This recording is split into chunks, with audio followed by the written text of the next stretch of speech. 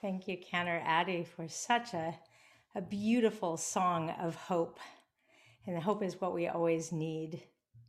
And hope is something that comes from this season that is upon us.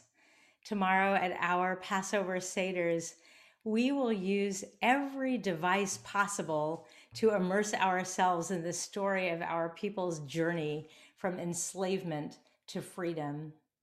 We'll eat matzah with or without gluten.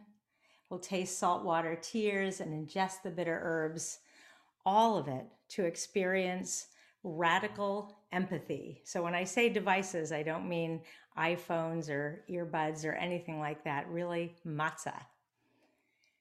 The Mishnah teaches us, B'chol dor vador chayav adam lirot et atmo ke'ilu hu yatsa miMitzrayim.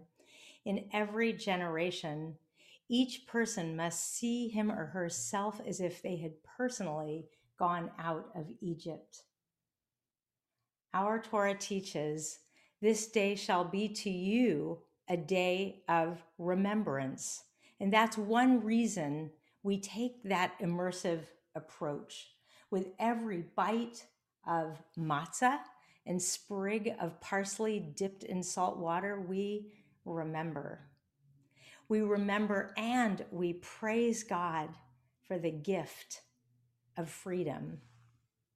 But there's another reason we use every device possible to put ourselves, and that is to put ourselves in the shoes of our oppressed ancestors. Our slave story is ancient, but others are enslaved right now, even as we prepare to celebrate our freedom. Emma Lazarus said, until we are all free, we are none of us free. Pesach is our holiday of liberation, but we cannot be fully liberated until we have fought for the freedom for those who are still enslaved. Among populations of enslaved people, and there are many, one foremost on my mind this Pesach are the many political prisoners in China who are locked up in miserable conditions and forced to produce goods. As we immerse ourselves in our Passover story, the more we learn about the current status of this particular contemporary enslavement, the more we will be compelled to act. But before we can even talk about that, we must acknowledge the current heightened awareness of harassment and violence against Asian Americans, Pacific Islanders. Harassing or attacking anyone in our country of Asian descent is unacceptable. We need to educate ourselves about human rights abuses being perpetrated by the government in China. And it would be wrong to conflate Asian Americans with the policies of Asian governments. We know that. Personally, I had paid little attention to what the Chinese government was perpetrating and its impact on my buying choices until I read the book Made in China by Amelia Pang. Again, when we highlight a particular form of modern day enslavement by a particular government, we know that like all countries, China has good and bad business practices. At this Man Cherutenu, this season of our freedom, our retelling and remembering and praising compels us to take note of this slavery that exists right now in our time. Made in China documents the shocking stories of prison camps where people we wouldn't think of as deserving punishment are locked up and forced to produce goods that are then procured by more legitimate industries. So it gets very complicated.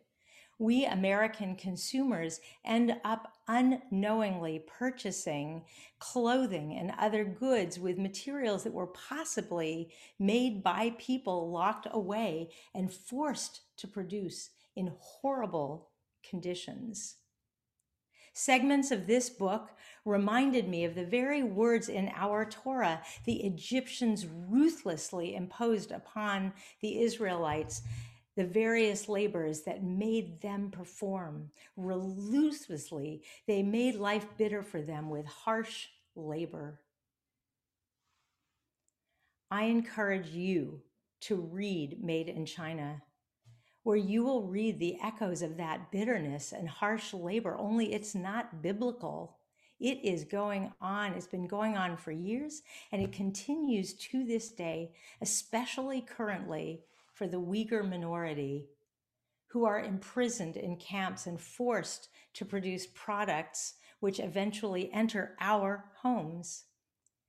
Of course, China is one of many countries where sweatshops exist. They exist here as well, particularly in certain American prisons. There are things we can do for starters, and there are things that can make a difference. Read Amelia Pang's book. And if you're interested in talking about it as a Jewish community, you can join our book club this coming week. All the information's on the website. A starting place for each of us is to be more thoughtful and educated consumers. We can buy less and ask questions of the companies that we love to buy from. Admittedly, it is easier and more fun to sit down tomorrow night, retell our story, eat our matzah, dip our parsley and tiri salt water, sing our hallelujahs, and then move on. But I believe that the most powerful way to experience our freedom is to open our eyes and to take action for those who are still enslaved. This is one way. This is a powerful way to immerse ourselves in the story of Passover. Shabbat Shalom and Chag Sameach.